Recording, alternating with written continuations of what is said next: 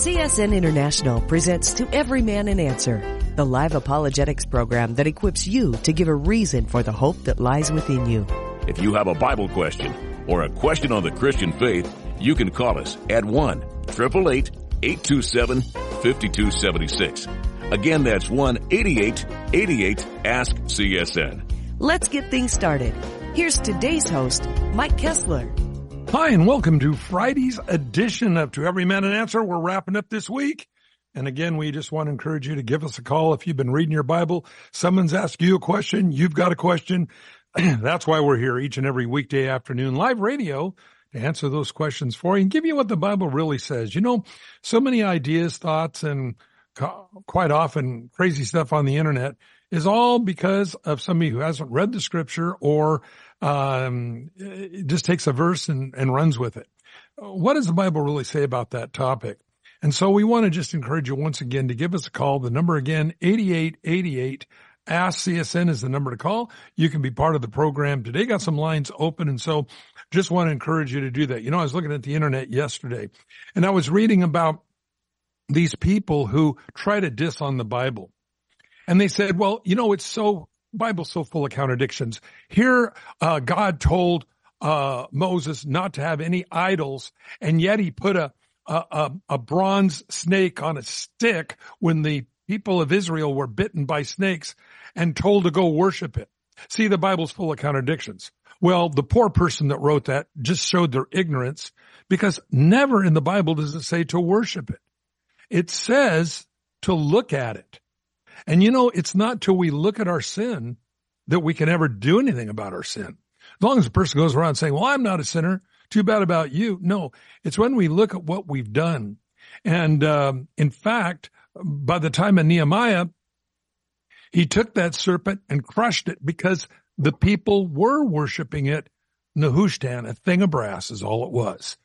But never was God ever, nor did any pastor or priest or anyone ever command the children of Israel to worship that.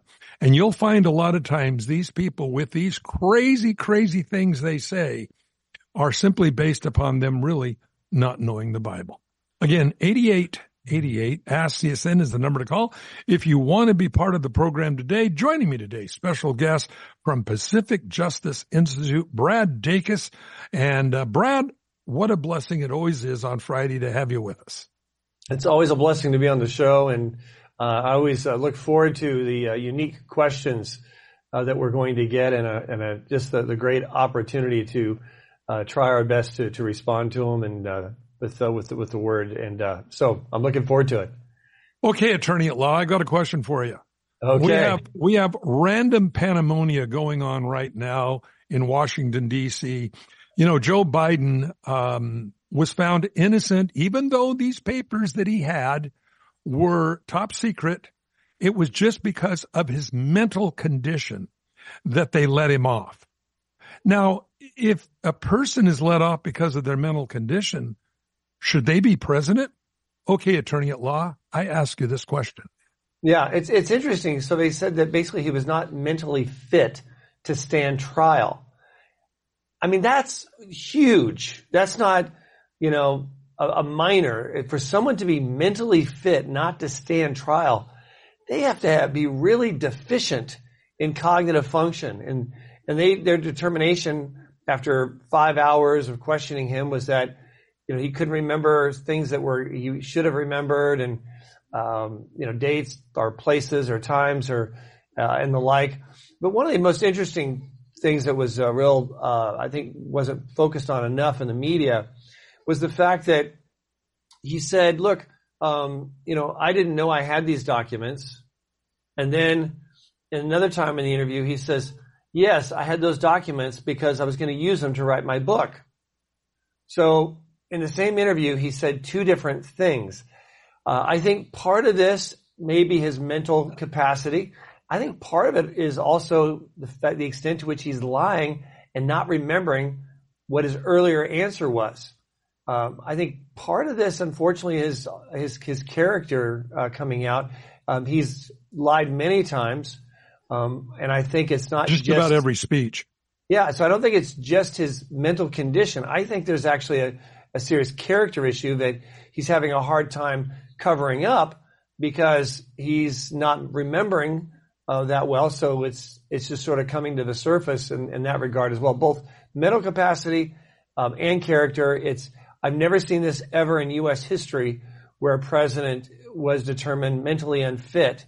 And I mean, I've never seen that happen before. And the only way this can be addressed by those of his party is, number one, under the 25th Amendment, for his all of his cabinet to unanimously vote that he is not mentally competent. That's not going to happen. And second would be for him to just simply personally decide and be persuaded, say, not to run again, to withdraw. That's not going to happen, especially with his wife wanting to stay in the Oval Office another 4 years. And then the third scenario would be him having some serious some kind of serious physical accident or possible fatal accident or a condition that comes to the scene. That is not likely, but at his age, that is possible. Hopefully there will not be a foul play if something like this happens. But otherwise, he's going to be the nominee. And if one of those three things don't kick in, he will be the nominee. And there's really not much that can be done about it. So he's not mentally stable enough to stand a trial in which absolutely he was guilty of. Otherwise, you wouldn't find this kind of a verdict from the judges. Right. He's not capable of standing trial, but he's capable of running an entire nation. Something here is just with the Democratic Party just doesn't line up anymore. Yeah. Or with the invasion of our borders and everything. Do they have a master plan to overthrow America? Well, I got to tell you, that's what it is, friends. A one-party system in which out of the ashes, when everything collapses, the new beautiful communistic America will arise. Boy, I'll tell you, it cannot be by accident on the southern border.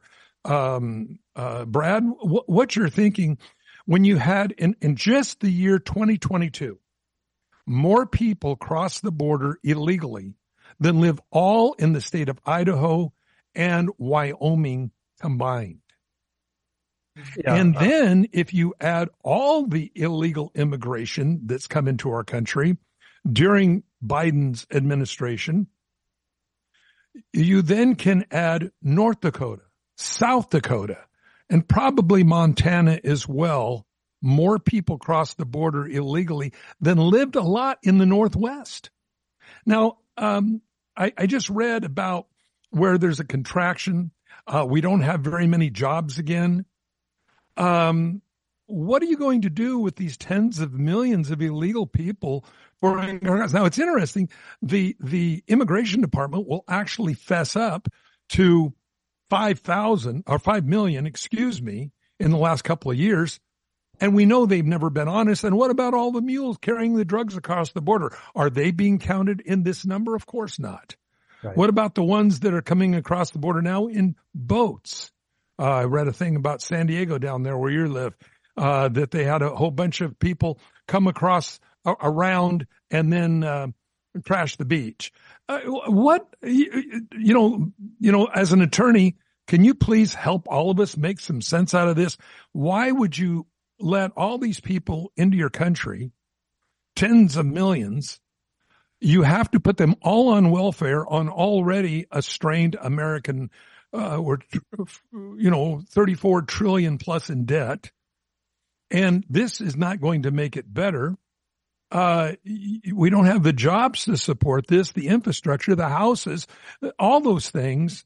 Why would you please give me some kind of scenario? No, see, because people go, oh, you're mega. You're just mega. No, this goes back to the late 1950s, how Khrushchev says, we will destroy you.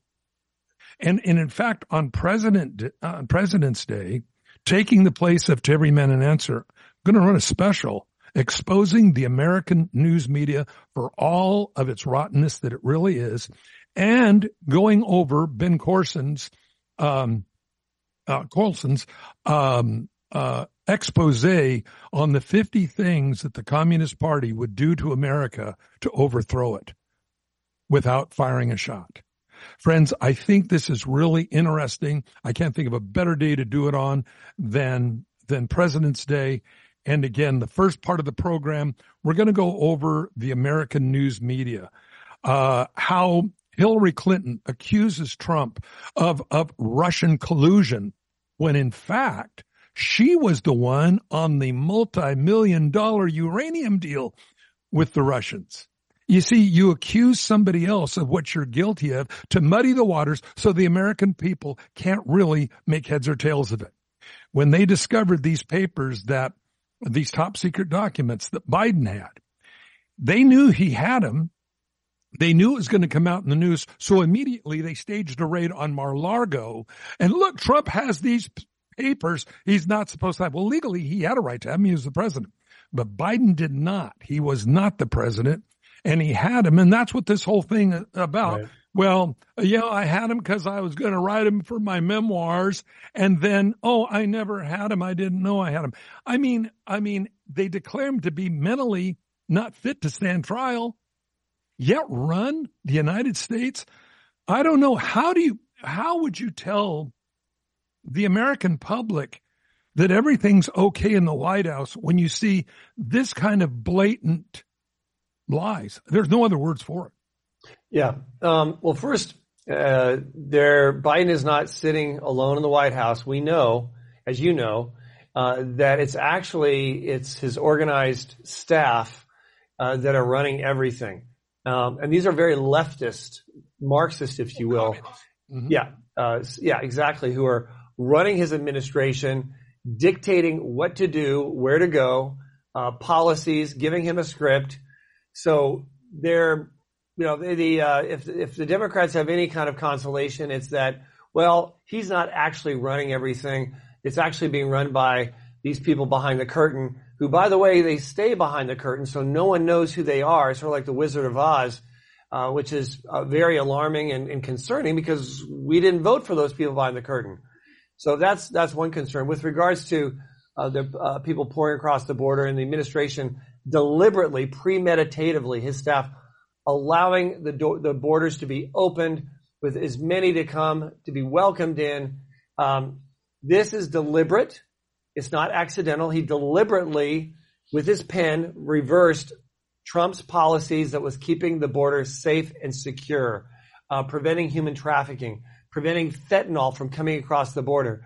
Well, because of Biden, his policies, human trafficking is increasing dramatically. Little boys and girls being sexually molested, over 50% have been sexually molested, according to one study, and over 100,000 Americans have died from fentanyl across the country. And these aren't people who took it necessarily deliberately. It's often infused into marijuana. So a lot of Americans are taking marijuana, and then they're suddenly dying. So it's hitting a lot of people, a lot of families. But make no mistake, it is premeditated. It is done for one purpose, and that is for them to come into America deliberately so that they can then become voters and, citizens, voters, and give the Democrats a complete veto power politically, to cause Texas specifically to become a solid blue state within 5 or 10 years. That is their game plan. What they weren't expecting was the Governor Abbott of Texas to say, not on our watch. We're going to send these to Chicago, to Denver, to New York, to D.C. It's just what he did. And now all these governors and mayors who were saying, oh, yeah, we're a sanctuary state. We're a sanctuary. Oh, yes. Now they're saying, oh, shoot, we really didn't mean it. We didn't think they'd actually come here. We've got a problem on our hands. So Governor Abbott is a hero of mine, and I think he's a hero of many Americans, where he's standing up to this tyranny, and the people of Texas are standing up to it. And I have so much respect for the people of Texas. Amen. Trying to protect and defend not just the state of Texas, but also the United States, and the ability for us to have fair elections and the voice of Americans heard on Election Day, instead of 10 to 20 million people here who are here illegally. Broke into our country illegally, and They never paid any Social Security. They got free money.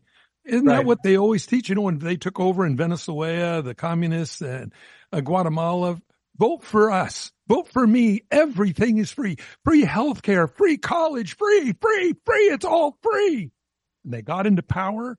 They didn't deliver anything. We had people on this radio network, on this program from Venezuela that said they would come to our house. They would kick the door in. They would walk through our house, take whatever they wanted. The army, the thugistas, if you will, would come in, take whatever they want, and they would leave. He said they had no regard. Once they got in power, increase the power, deny everything you ever said to get in office. And again, what I always tell people, never forget Margaret Thatcher. She said, communism works till you run out of everybody else's money. Any government that promises you everything you'll ever want will take everything you have. It's never failed in history. Always remember that. And something else to remember, America, no country has ever survived with its borders overran, ever. We have to remember that. Let's go into the phones. We have Frank on the line, Silverdale, Washington. Hi, and welcome, Frank. Yes, good afternoon. A question here in the book of John. Now, I've read the book of John many, many times, and it never caught my eye about this. It's John chapter 14, verse 31, and I'll read it here. It says, "But I do as the Father has commanded me, so that the world may know that I love the Father." Now, here's the catch. "Rise, let us go from here." Now, I understand that this teaching here is like the upper room discourse or the departure discourse. It says, so it sounds right there that he's going to lead his disciples out of the upper room and head for the Garden of Gethsemane. And yet, chapters 15 and 16 and 17 are all powerful scripture, last teachings that Jesus makes to his disciples. But I don't see how that could have been taught on the trail or in the garden itself. And so, where were they at when they were teaching it? That was what I had in my mind. But then I looked at chapter 8. What verse was that again? I'm sorry. 14:31. Okay, 14:31.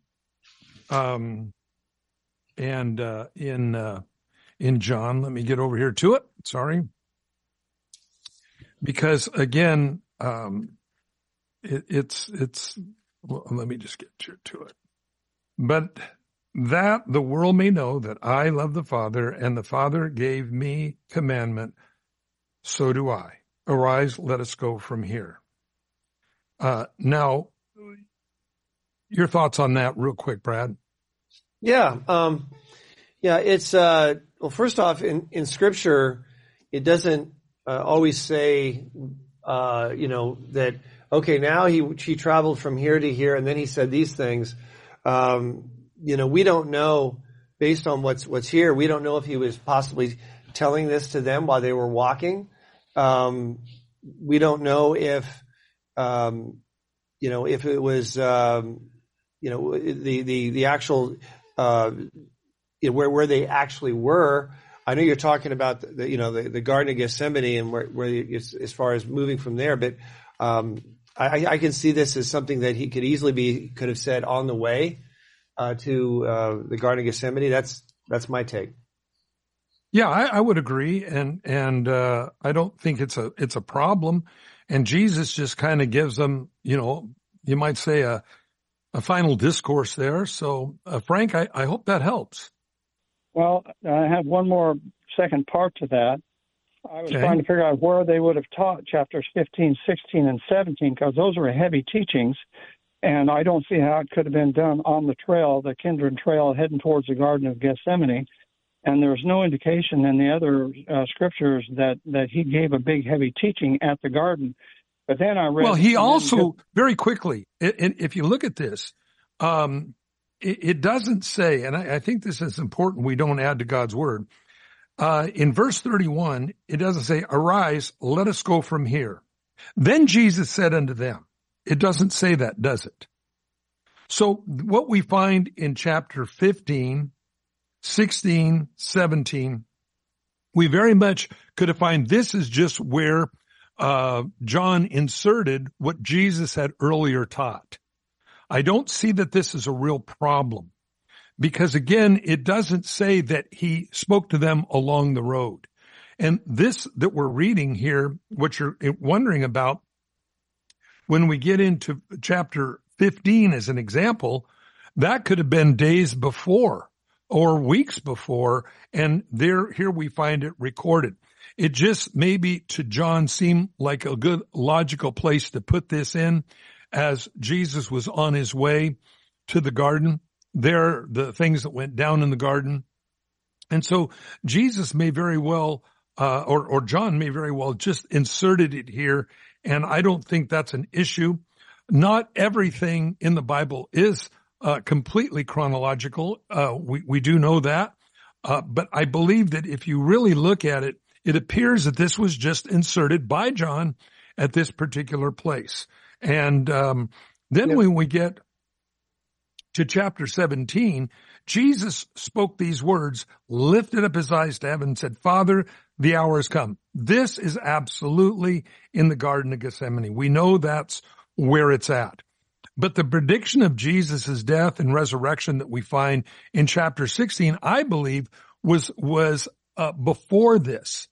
And I think this is why it was put in here that John was reminding the reader that this was all predicted as Jesus now was preparing to be the Paschal Lamb to take away the sins of the world. Frank, I hope that helps. Okay, I got one additional point. Okay. On the answer really, and I just discovered it while I was waiting to come on the line, verse 18, or chapter 18, verse 1, and when Jesus had spoken these words, then he went out with his disciples across the brook Kidron and went to the garden. And so that explained to me that he actually had those teachings either sometime before. He just wanted to make sure they were in there. But when I first read 14:31, and then he went on to 16, 17, and 15, 16, and 17, it didn't make sense to me. But it does now, and you've helped clarify, and I appreciate that. Yeah, so again, it could have been something that Jesus had said earlier. It could have been something that he taught there and then with them. But again, you got to remember, these are some of the last words that Jesus would have said to them. And so I think a lot of people are like this when they leave their friend's house. It's called guest lag. And and by the way, don't forget this and don't forget that. And, I've seen a lot of times people's goodbyes at the car door lasting as long as the conversation in the house earlier. But I would still say that these were probably entered in very possibly, some of them before this time. But Jesus, I think, or maybe I should say John, wanting to bring comfort to the readers, because what does happen from the Garden of Gethsemane on are very tragic and very wrong concerning justice. It was a kangaroo court. We know Jesus was tried unlawfully. Herod says, I find no fault in this man. Then why didn't you release him? People always say, and this is one of the great problems that was the real problem in Adolf Hitler's theology, is he hated the Jews because they killed Christ. Well, that's the excuse he gave. But who really nailed Jesus to the cross was both the Jews and the Gentiles. Because when he was declared innocent by Pilate, he should have let him go. But he didn't. It was the clamoring of the people changed justice. That isn't what we do. Otherwise, we have a mob rule. And the Roman government was not a mob rule. And so very wrongly, Pilate did this after declaring him to be innocent. I find no fault in this man. Let him go. But it is interesting, both the Jew and the Gentile had a hand in Jesus' crucifixion. Frank, hope that helps.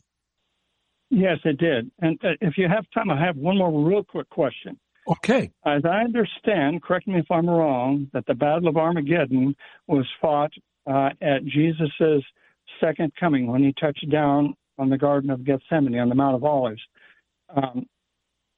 If that's Armageddon, then what is the battle at the end of the millennium? Well, there's not really a battle at the end of the millennium. Satan is loosed for a short while. Everybody during that 1,000-year reign has had to live in a perfect government, perfect ecosystem, perfect food, perfect everything. The curse was reversed as Jesus rules and reigns from Jerusalem for 1,000 years. Satan, the Bible says, is loosed for a little while, and the Bible says they're given a choice. And the Bible says the sand is on the seashore, so they come against Jesus there. And with the word, just the word, they're annihilated. They're killed. There's no battle there or anything like that. The Battle of Armageddon actually starts right before the second coming of Christ. It's where the kings of the East meet in the Valley of Megiddo to fight each other, those probably from Europe and the Antichrist gang. And what's really weird about that, as Jesus comes back, they switch and they all decide to fight Christ. And this is where we find the end of the Battle of Armageddon, and Jesus sets up his 1,000-year reign. Frank, stay in line if you like, and we're going to come back after the break. And we are coming up on that break, so we'll see you right back right after this. You know, it's true. Difficult times have a way of focusing us. We have to think about what matters most when it comes to our spending, our health care. This is why so many people are joining Medi-Share right now. Medi-Share is a trusted way to save up to 50% on your monthly health care costs. More than 400,000 people have already made the switch. It's pretty obvious why, too, especially now during this challenging season with healthcare costs and out-of-pocket expenses going up. Medi-Share can save you a lot of money. The typical family saves $500 a month. Medi-Share works, too. It's been around for 30 years. Members have shared more than $5 billion of each other's bills. There are different options to choose from to fit your budget. I'll give you the number here in a second, and if you call, you can get a price within 2 minutes. Maybe now is the perfect time to make the switch and start saving. Here you go. Call 855-91-BIBLE. That's 855-91-BIBLE. 855-91-BIBLE. Are you ready to study to show yourself approved? A workman not ashamed, rightly dividing the word of truth? In this sad, lonely, and lost generation, people need help. They need Jesus. And who can present the gospel better than you? Calvary Chapel University wants to be a helper of your joy, so you can go out and make disciples who make disciples. Go to calvarychapeluniversity.edu and apply today, and you'll earn outstanding scholarships. Most of our CCU graduates graduate early or on time, debt-free, and sound doctrinally. Go to calvarychapeluniversity.edu and apply today. Skip Heitzig is one of our faculty members, and David Guzik is not only a board member, but he just earned his Master of Divinity at CCU. Go to calvarychapeluniversity.edu and apply today and watch God move powerfully in your life.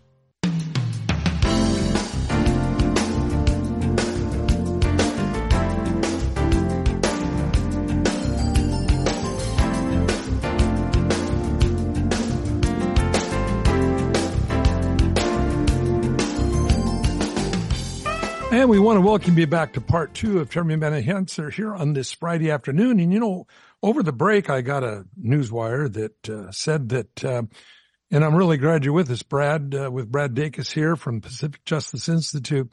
The newswire said that the key witnesses in the Mar-a-Lago Trump document papers. Now, mind you, this is coming right after they declared Biden incompetent. The key witnesses are scared because there might be death threats against them. Ooh, see, this is the American news media slime that we all have to live with. Because again, the focus is not Mar-a-Lago. The focus is Biden's incompetence.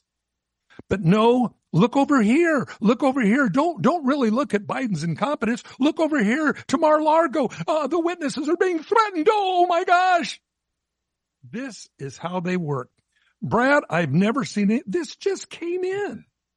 I mean, they didn't waste any time on trying to cover the smoking wreckage of Joe Biden in this case. Look, if he's incompetent to stand trial, he's incompetent to run the country. Plain, pure, and simple. This is second grader mentality. But not to these guys. What are we going to do? Accuse Trump of anything. He's going to kill the witnesses of Mar-a-Lago. Yeah. I'm serious. Check it out. NBC's latest story. Man, and the band plays on. Your thoughts? Yeah, what's significant here is where did they get this information that the witnesses fear for their lives? Who would release that information? I think if anyone released it, it would be the prosecution. It would be those who are out to get Trump.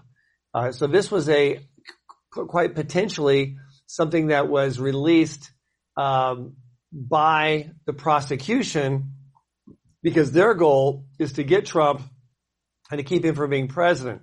So they may have seen this story about Biden and said, okay, hey, let's do a press release or let's leak this to the NBC, to the networks that the witnesses we have are afraid for their lives, afraid they're going to get killed. Let's try to truncate this story to shift the direction. I think that's a very reasonable assessment of what probably happened. As far as those witnesses really fearing for their lives, I think it's ludicrous. The people who support Donald Trump, I don't think they're the murderers. They're not the pro-crime people. They're Uncle Joe's that gang. Yeah. They're not the pro-crime people. There's a leftist political faction that's very pro-crime, and has no problem with rationalizing what they do and why they do it. So I really don't think that's even reasonable.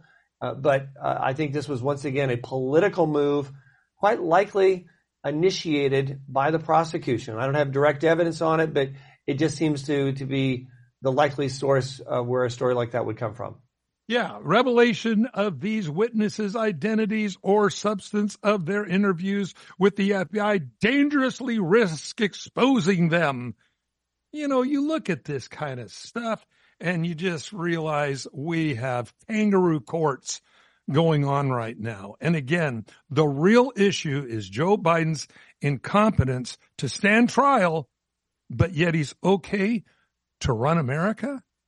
Oh, friends, I mean, they contradict their own words. How do you get around this? I mean, serious, Brad, this is the logic and the wisdom of fools. I mean, if you're incompetent to stand trial, how is it that you're competent enough to run a nation? Or is Joe never really ran the nation? Is he just the puppet out in front? Never man, as you said earlier, never mind the man behind the curtains. Yeah. Once again, my concern also is not just say the competency, but the character. The fact that he knowingly had documents that he knew he shouldn't have had, was sloppy with them, had them in 3 different locations, lied about it, and then revealed at another time that, this was on purpose. I was going to use this to write a book for my own self-benefit, for my own personal profit. We've seen this character display itself with China in dealings through his son, where Biden has indisputably financially benefited from these deals with China and Ukraine, potentially Russia. So it's really, to me, even more frightening to have someone in the White House that is so quick to sweep America under the bus for their own personal, immediate financial gain and benefits. That's what the pattern I see, which is very dangerous. And we see it in terms of policies as well with regards to, for example, the Middle East. The Biden administration, the responsible thing to do is to work with Israel for a unilateral attack, not just in Syria and in Iraq and in Yemen, but to go to the head of the snake and take out Iran's nuclear facilities to quickly truncate their very development of an atomic bomb in the very near future. We have a lot of security interest on the line here in the United States, but for political reasons, he's not doing that, knowing that it would spike the price of oil and gasoline at the pump and greatly cripple any chance he might have of being reelected. So people need to look at his policies, and what they see and what I see is a president that is self-serving, not doing what's best for America, not working to really make America great. It's very disturbing.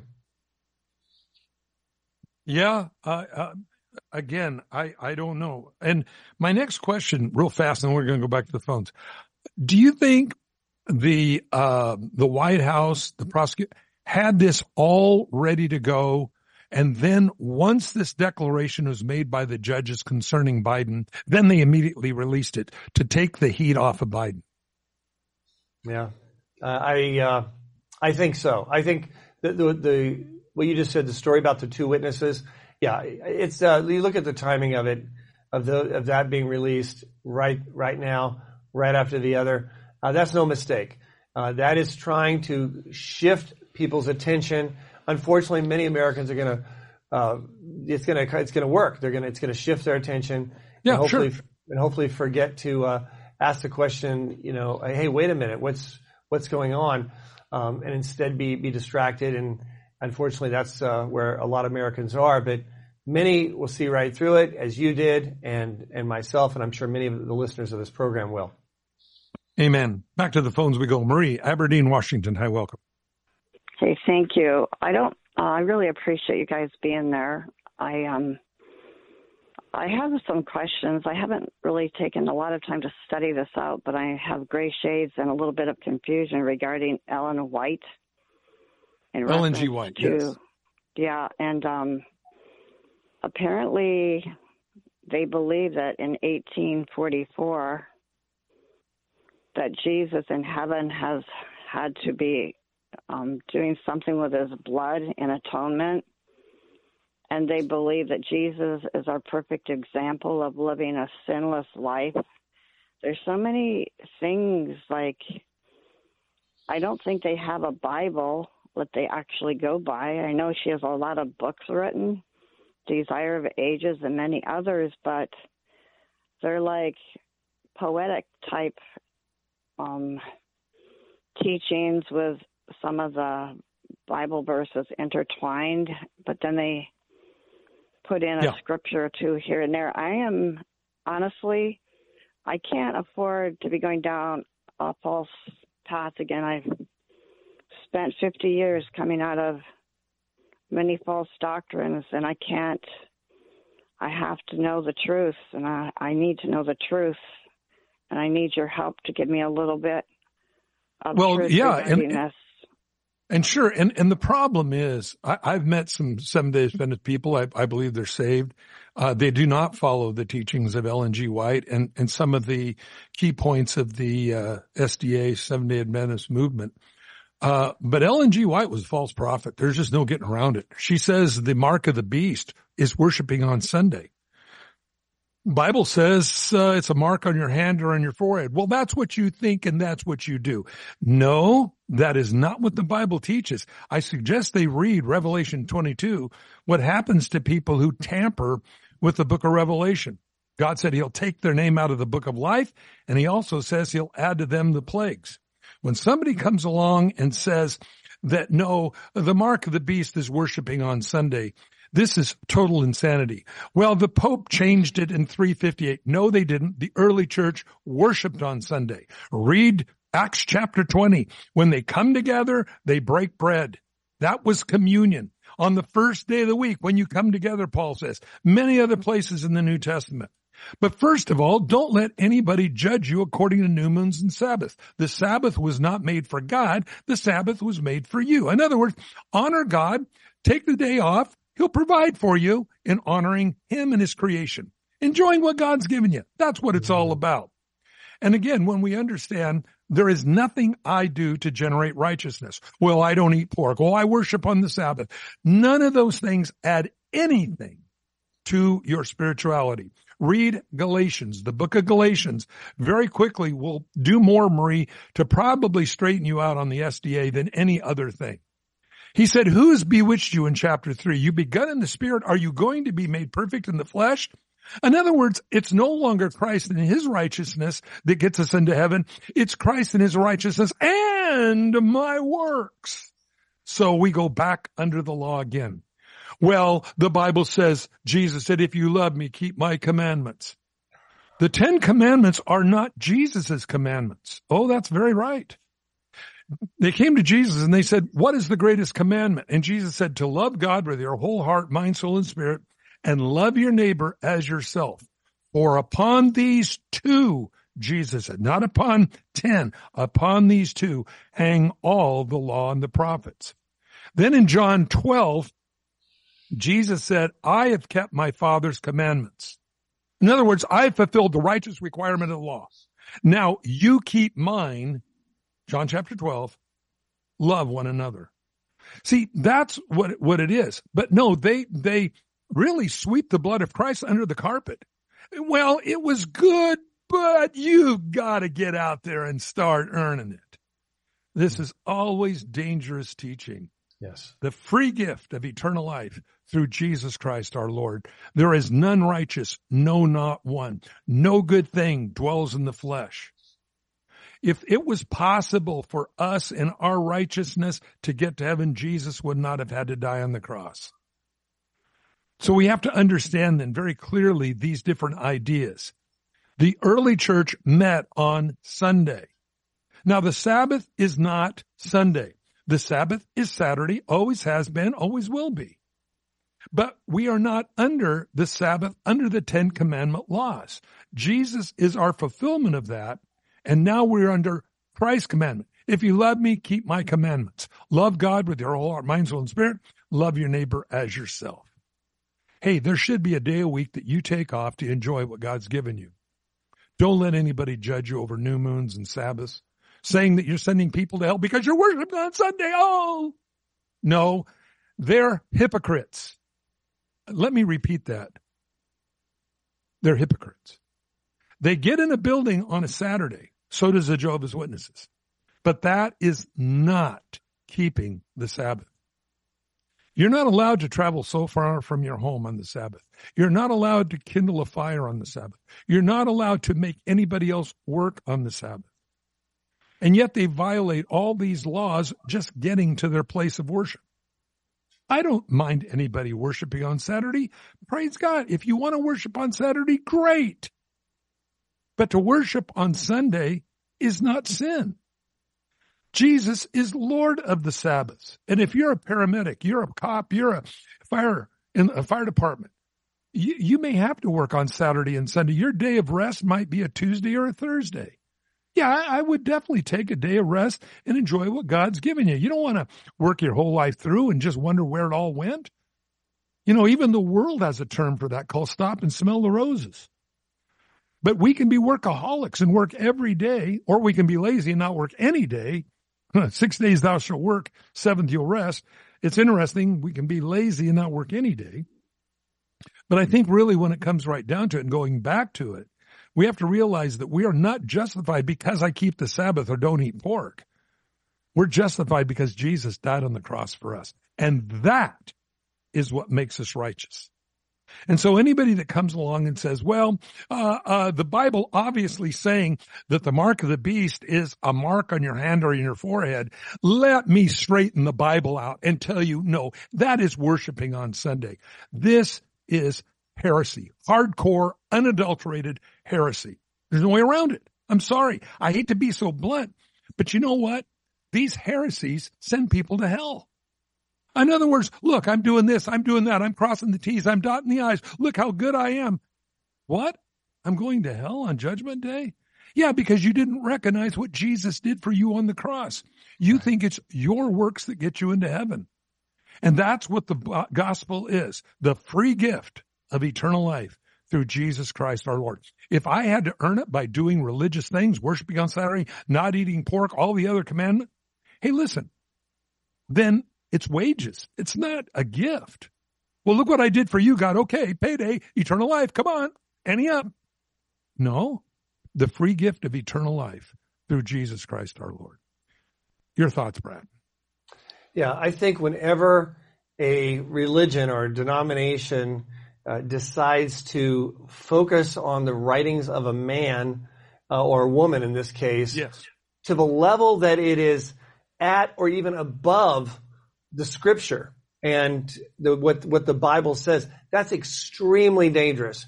I think many Seventh-day Adventists don't do that. I think they may revere her teachings, but those that take it as an absolute interpretation of Scripture, that is extremely dangerous. Great theologians throughout history, Billy Graham, Chuck Smith, and many others, they wrote books, but they never said, "Thus saith the Lord," this is from God, and what I'm saying is from God, and my interpretation is absolute. And they never did that. They said, it had with a heart of humility, a spirit of humility. They went into the Word, they applied the Word, they wrote on the Word, and no one worships any of those books above this or at the same level of Scripture. So I think that's what really is very dangerous. At the end of the day, we have to go back to the Word. The Word is the final authority, and it's okay to disagree with someone else's interpretation, so long as our reference point is the Word, and looking at it in its entirety and in completeness. That's the right starting point, not the writings of someone well after the Scriptures. Hope that helps, Marie. Hey, can I ask you one really quick question? Sure. Here's my serious thought, but thank you both so much. That really clarifies a lot. But let's say when you go to their they have prayer where you go on. It's 24 hours a day, 7 days a week, right? Mm-hmm. And let's just say the progression of prayer will be praise. Next one will be confession. It goes all the way down, like 8 different parts of it. So each person can speak like, "I praise you, Lord, for you are the Lord God Almighty." But there'll be maybe umpteen people taking turns on their words of praise. Then it will move into confession. They say what they want. Each one of them, they move on. But this is what I'm troubled about. These prayers are in different parts of the world when you go on. You may be on one call with people from 10 parts of the world, okay? Yeah. Wherever. It could be in, and so on. So no one gets to say, you're told not to say, "In Jesus' name, amen," when you go through each part of the prayer. Do you know what I'm saying? Like, let's say I'm in confession. "Father, Wow. Forgive me of my sins. Create in me a clean heart. Renew a right spirit in me." Okay, so then depending on how many people are on the call, whether it be 8 or 45 or 50. So get this. So you're getting down. You're told at the beginning of the prayer, they call it housekeeping rules. And you're told that you're not allowed to end your 2 sentences per topic. You may say, "In Jesus' name." So for that whole half hour, as you're going down. Marie, let me just tell you this real quick. Just let me tell you this, and for everybody listening. Whereby Paul says we cry, "Abba, Father," we cry, "Daddy." When I start seeing rules and regulations and you can't say this and you can't do that, they don't know Christ. Jesus said, when you pray like this, "Our Father, which art in heaven." Daddy. If my kids came to me with a bunch of rules and regulations like you just read, I would say, "What is wrong with you? You don't have to do that to come to me." Jesus paid it all. He reconciled us to the Father. And so because of that, I don't have to go to him, "Well, I got to feel my beads. I got to go through this checklist of order." We just come to him and get in his arms and say, "Daddy, this is what's on my heart." And oh, that simplicity of the gospel, where he's our Father, we are his children. And you take all the gunky slime religion out of all of these things from all these different groups, and just go back to a father-child relationship. And what allows us to have that was the blood of Jesus on the cross. Not because I repeat a prayer over and over again. Our Father which art in heaven, our Father which art in heaven, our Father which art in heaven, our Father which art in heaven, hail Mary, full of grace, hail Mary, for you. All this crazy insanity. If your children came to you, Daddy, buy me a bicycle. Oh, Daddy, buy me a bicycle. Daddy, buy me a bicycle. Oh, Daddy, buy me a bicycle. I want a red one. I want a red one. I want a red one. Buy, Daddy, buy me. You would say, you need help, son. You are messed up. They don't know God. They know him as a religion. They have a distant relationship with him. And that's unfortunate because we, through Jesus Christ, have a personal relationship with God. Not far off beyond the stars, but close and personal, where Jesus said, I'll be closer to you than a brother. That's what we want. That's what we want from God. That's what I want for every religion in the world, is to understand Jesus died on the cross for them, and you don't have to go through man's stupid rules and religion to get to God. You just open up your arms, put your arms around him and say, Daddy. Remember the prodigal son? He saw him a long way off, it says, and he ran and he hugged him by the neck. He didn't say to his son, oh, no, wait a minute. Whoa. I got this list of can and can't do's that you have to check off before you talk to me again. No, he just ran and hugged him. Oh, friends, religion always junks up that simple father-child relationship through Jesus Christ that we have. Maria, I hope that helps. Hey, yeah, will you pray for me really quick? I have had nightmares for 2 weeks. I haven't gone on any of the calls. Like in the last 2 nights, they've gotten better, but I really got out of it for a while. I've been wanting to call you all week. Will you please? Father, we just come to you in Jesus' name. Deliver Marie from, first of all, any weirdness, God, in her life. These spirits and all this stuff, this spirit of religion that tries to replace your love, your blood in our lives. We just ask you that you just reach out, cleanse her.